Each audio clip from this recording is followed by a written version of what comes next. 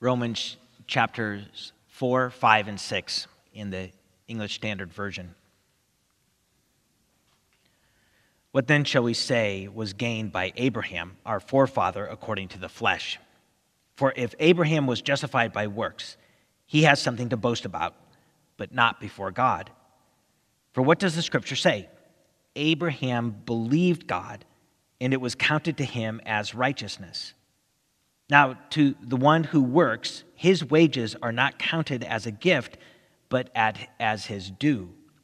And to the one who does not work, but believes in him who justifies the ungodly, his faith is counted as righteousness, just as David also speaks of the blessing of the one to whom God counts righteousness apart from works. Blessed are those whose lawless deeds are forgiven and whose sins are covered. Blessed is the man against whom the Lord will not count his sin. Is this blessing then only for the circumcised or also for the uncircumcised? For we say that faith was counted to Abraham as righteousness. How then was it counted to him? Was it before or after he had been circumcised? It was not after, but before he was circumcised. He received the sign of circumcision as a seal of the righteousness that he had by faith while he was still uncircumcised. The purpose was to make him the father of all who believe without being circumcised, so that righteousness would be counted to them as well, and to make him the father of the circumcised who are not merely circumcised, but who also walk in the footsteps of the faith that our father Abraham had before he was circumcised. For the promise to Abraham and his offspring that he would be heir of the world did not come through the law, but through the righteousness of faith. For if it is the adherents of the law who are to be the heirs, faith is null, and the promise is void. For the law brings faith. But where there is no law, there is no transgression. That is why it depends on faith, in order that the promise may rest on grace and be guaranteed to all his offspring, not only to the adherent of the law, but also to the one who shares the faith of Abraham, who is the father of us all, as it is written, I have made you the father of many nations, in the presence of the God in whom he believed, who gives life to the dead and calls into existence the things that do not exist. In hope he believed against hope that he should become the father of many nations, as he had been told. So shall your offspring be. He did not weaken in faith when he considered his own body, which was as good as dead, since he was about 100 years old, or when he considered the barrenness of Sarah's womb. No unbelief made him waver concerning the promise of God, but he grew strong in his faith as he gave glory to God, fully convinced that God was able to do what he had promised. That is why his faith was counted to him as righteousness.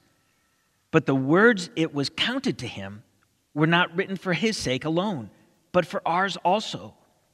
It will be counted to us who believe in him who raised from the dead Jesus our Lord, who was delivered up for our trespasses and raised for our justification.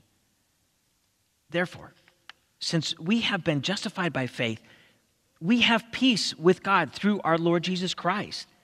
Through him, we have also obtained access by faith into this grace in which we stand, and we rejoice in hope of the glory of God.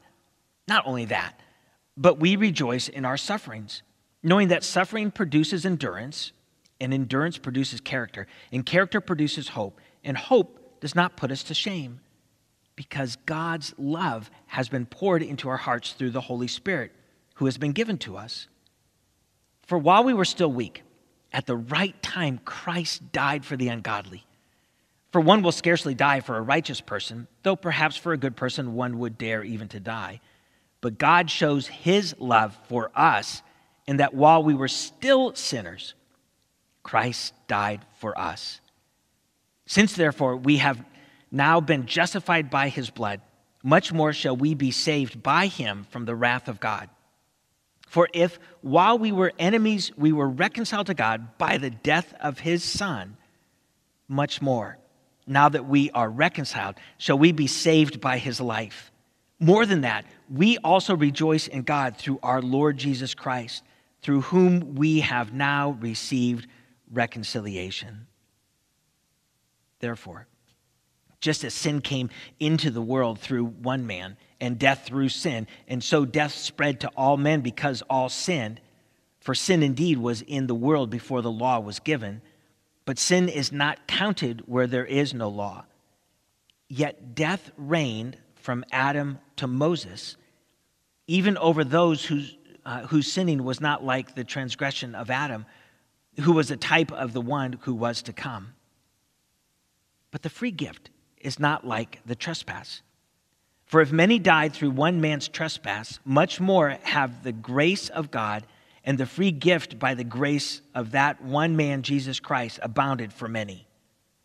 And the free gift is not like the result of that one man's sin. For the judgment following one trespass brought condemnation, but the free gift following many trespasses brought justification. For if, because of one man's trespass, death reigned through that one man, much more will those who receive the abundance of grace and the free gift of righteousness reign in life through the one man, Jesus Christ. Therefore, as one trespass led to condemnation for all men, so one act of righteousness leads to justification and life for all men. For as by the one man's disobedience the many were made sinners, so by the one man's obedience the many will be made righteous. Now the law came in to increase the trespass, but where sin increased, grace abounded all the more, so that as sin reigned in death, grace also might reign through righteousness, leading to eternal life through Jesus Christ our Lord. What shall we say then? Are we to continue in sin that grace may abound? By no means. How can we who died to sin still live in it?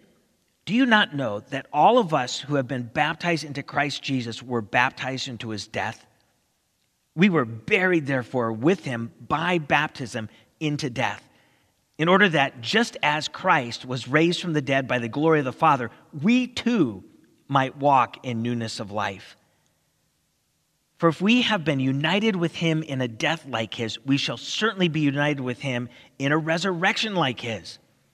We know that our old self was crucified with him in order that the body of sin might be brought to nothing, so that we would no longer be enslaved to sin. For one who has died has been set free from sin. Now, if we have died with Christ, we believe that we will also live with him. We know that Christ, being raised from the dead, will never die again. Death no longer has dominion over him. For the death he died to sin, once for all. But the life he lives to God. So you also must consider yourselves dead to sin and alive to God in Christ Jesus.